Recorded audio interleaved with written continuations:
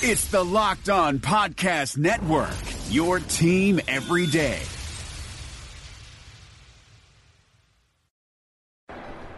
Welcome to POSTCAST. David Locke along with Ron Boone. My jacket's gone. I threw it midway through the game. I got no idea where it is. Woo! What a win. That was remarkable. As the Utah Jazz defeat the Cleveland Cavaliers 104-101. There is a lot to talk about tonight, but just overall, for a team that had just gone through the ringer, and we talked the last time about how they had just kind of lost their collective soul. How big a deal for this team to get this win? It was huge. I mean, totally huge. And for a number of reasons is that, first of all, you want to break this losing streak. Secondly, you want to beat one of the better teams in the NBA, and you're doing it shorthanded. And as Tabo said in the pregame, you know, the game plan worked. And you like to go through a basketball game where the game plan works. It makes coach feel good there as well. So the Jazz are down 10 at the end of one. They outscored Cleveland by 5 in the second quarter to get it down to 5, I think largely because 2 timeouts were called early and they got to play an extended run at altitude. They then blitzed Cleveland to open the third on a 19-3 run. That's where the game swung the first time. Take me back there. What was the key in that period of time? Again, I think Rubio was a total package tonight. I think he really made the big difference. He made some big shots, but he also kept the pace of the guys running and moving without the basketball and those type of things. When he's doing that, everyone seems to be involved. And true enough, he made some big shots. He was 6 for 12, had another double-double, as you mentioned, rebounds and assists. But that third quarter, when things were going well for the Jazz, you could end up having to sit LeBron James because they were getting tired, getting spent out there on the floor. So the altitude plays a big part in that. And out of necessity, Tyronn Lue had to call timeouts. I mean, because the Jazz were on a run, and they just got tired. I mean, hey, if it works for you, use it. So Ricky Rubio's unbelievable in that third quarter. He had a great night. 16 points, 10 rebounds, 8 assists. And give Quinn Snyder credit because he doesn't close with him tonight. He actually closes with Rodney Hood, Donovan Mitchell, Joe Ingles, Thabo Sefolosha, and Derek Favors to close the night instead. The Jazz do not play the end of the third quarter well at all. And so the game gets a little closer. By the time LeBron checks back in, it's an 8-point game with 8 to play. And the Cleveland Cavaliers huffed and they puffed, and it sure felt like they were going to knock the door down. I don't think they ever took the lead. What did the Jazz do late that allowed them to hold them off? I think it wasn't that their defense was just that great. It was that they made some bigger shots on their end of the floor. And you can get all that credit to Donovan Mitchell, who kept, when it was down to a 1-point lead, he got 2-pointer, took it back up to a 3, that type of thing. But the rebounding and not giving the Cavaliers that second chance, Tabo had those. What are you seeing at? What are you seeing at? Let me go back to the Donovan thing. What do you? Because I want to go to Derek because he was great late, and I want to go to Tabo because he made the defensive stop. But let's start with Donovan. He just went head to head with LeBron James in his 35th game of his NBA career. I think this is what it boils down to. We heard Igor say at the half. What did he say? Our guys gave him too much respect. Too much respect.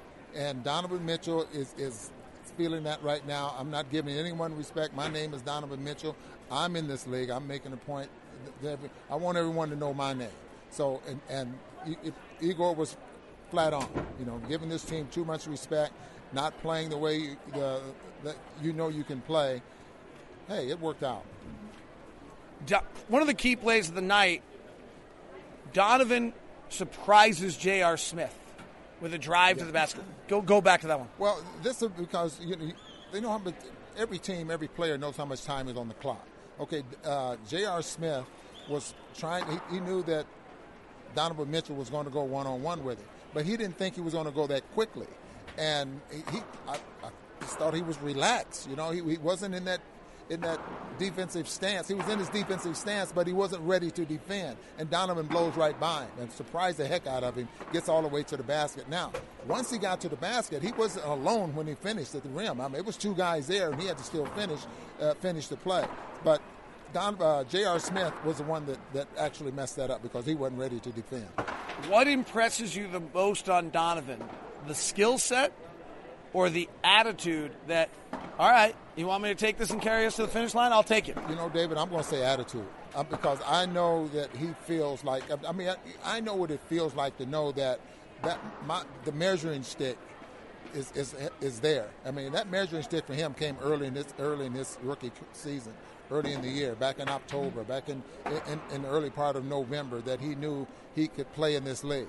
And now it just gets better and better to the point where he thinks, I'm a star in this league, and I don't need to take a back seat to anyone. So you mentioned it when Igor said you gave him too much respect. One of the key plays of the game to me is that Thabo Sefolosha forces LeBron into a turnover. LeBron doesn't want to give Thabo the ball.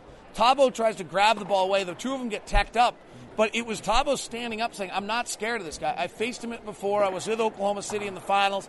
And then that comes to fruition on the key defensive play of the night when LeBron goes one-on-one on Thabo, and he stoned him. Yeah. Hey, every player, NBA player in this league has a scrapbook. Thabo has one, too. He's been in this league, 13, 14 years? Or 14 years, I think. And, you know, he's done some good things. And one of the good things and what he's been known for in this league is his defense. And you don't be a good defensive player by being soft and being passive out there on the floor. So, you know, challenge guys like that, you know. And I thought LeBron James was going to come back and try to go right at him. He did.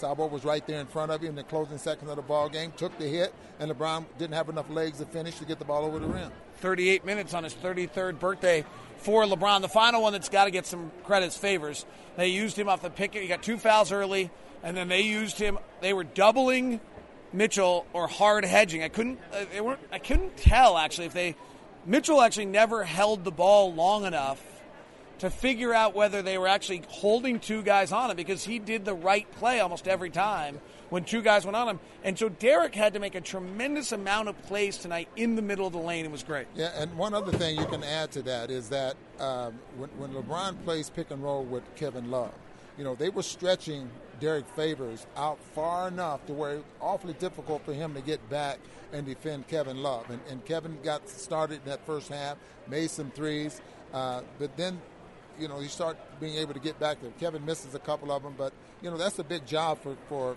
Derek, who's at that center position, to cover so much ground to try to defend Kevin Love, who's a great three-point shooter. All right, final thing, and there's a lot of viewers going in today and a lot of different questions coming on, so I apologize, not able to get to a lot of the questions tonight. And most of them are just, this is awesome, and we agree with you 100%. This month has been brutal. And the question that I asked you, that I asked Quinn Snyder, and I don't think anyone knew the answer to before the night started, and maybe we still don't know the answer, is how much of the Jazz struggles have been because there's something wrong with the Jazz, and how much of it's been the schedule and the opponents. And that was the question I think we've all been asking, and it's been hard to tell because coming in this game for the last 5 games, the Jazz were last in the NBA offensively and last in the league defensively.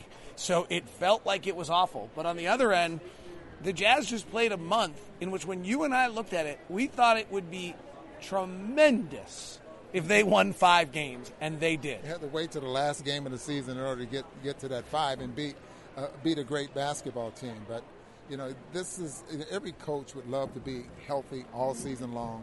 Every coach would like to have that starting 5 that they pencil in at the beginning of the year and just ride right through the season, get into the playoffs. There's so much goes into winning a basketball game, not just through the season. You got to win one at a time here, and it's just awfully difficult to do. So what Quinn has been able to do, and we listen to him talk to the players in practice, keeping them positive and thinking, okay, stick to our game plan, attack. I mean, you listen to all of these little things that he says to his players in practice, and it's hard keeping guys' morale up, especially when they lose. And I just think he's doing a marvelous job.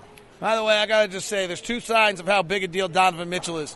There's a guy over here, you can't see him because I can't have him in the camera, who just put his new Donovan Mitchell over the top of his old Donovan Mitchell shirt. The guy's only been with us for 35 games.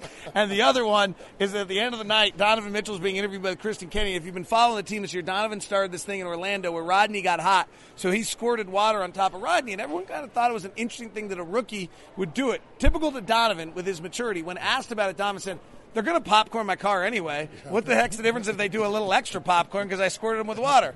Since then, Donovan's been the show, so they're squirting him with water. Tonight it was Greg Miller, the owner of the Jazz, that walked up behind Donovan Mitchell and poured water on top of him. A remarkable win. Donovan Mitchell goes head-to-head with LeBron. Thabo shows his veteran prowess. Donovan goes 10 of 17 in 38 minutes, 7 of 8 from the free throw line. He hits 29 threes. He has 29 points. He has tied Damian Lillard for the most threes ever in NBA in his opening stretch of games. He's the 5th most points ever in December by a rookie as he surpassed Allen Iverson tonight. He actually might have moved to 4th, but I don't have the numbers in front of me.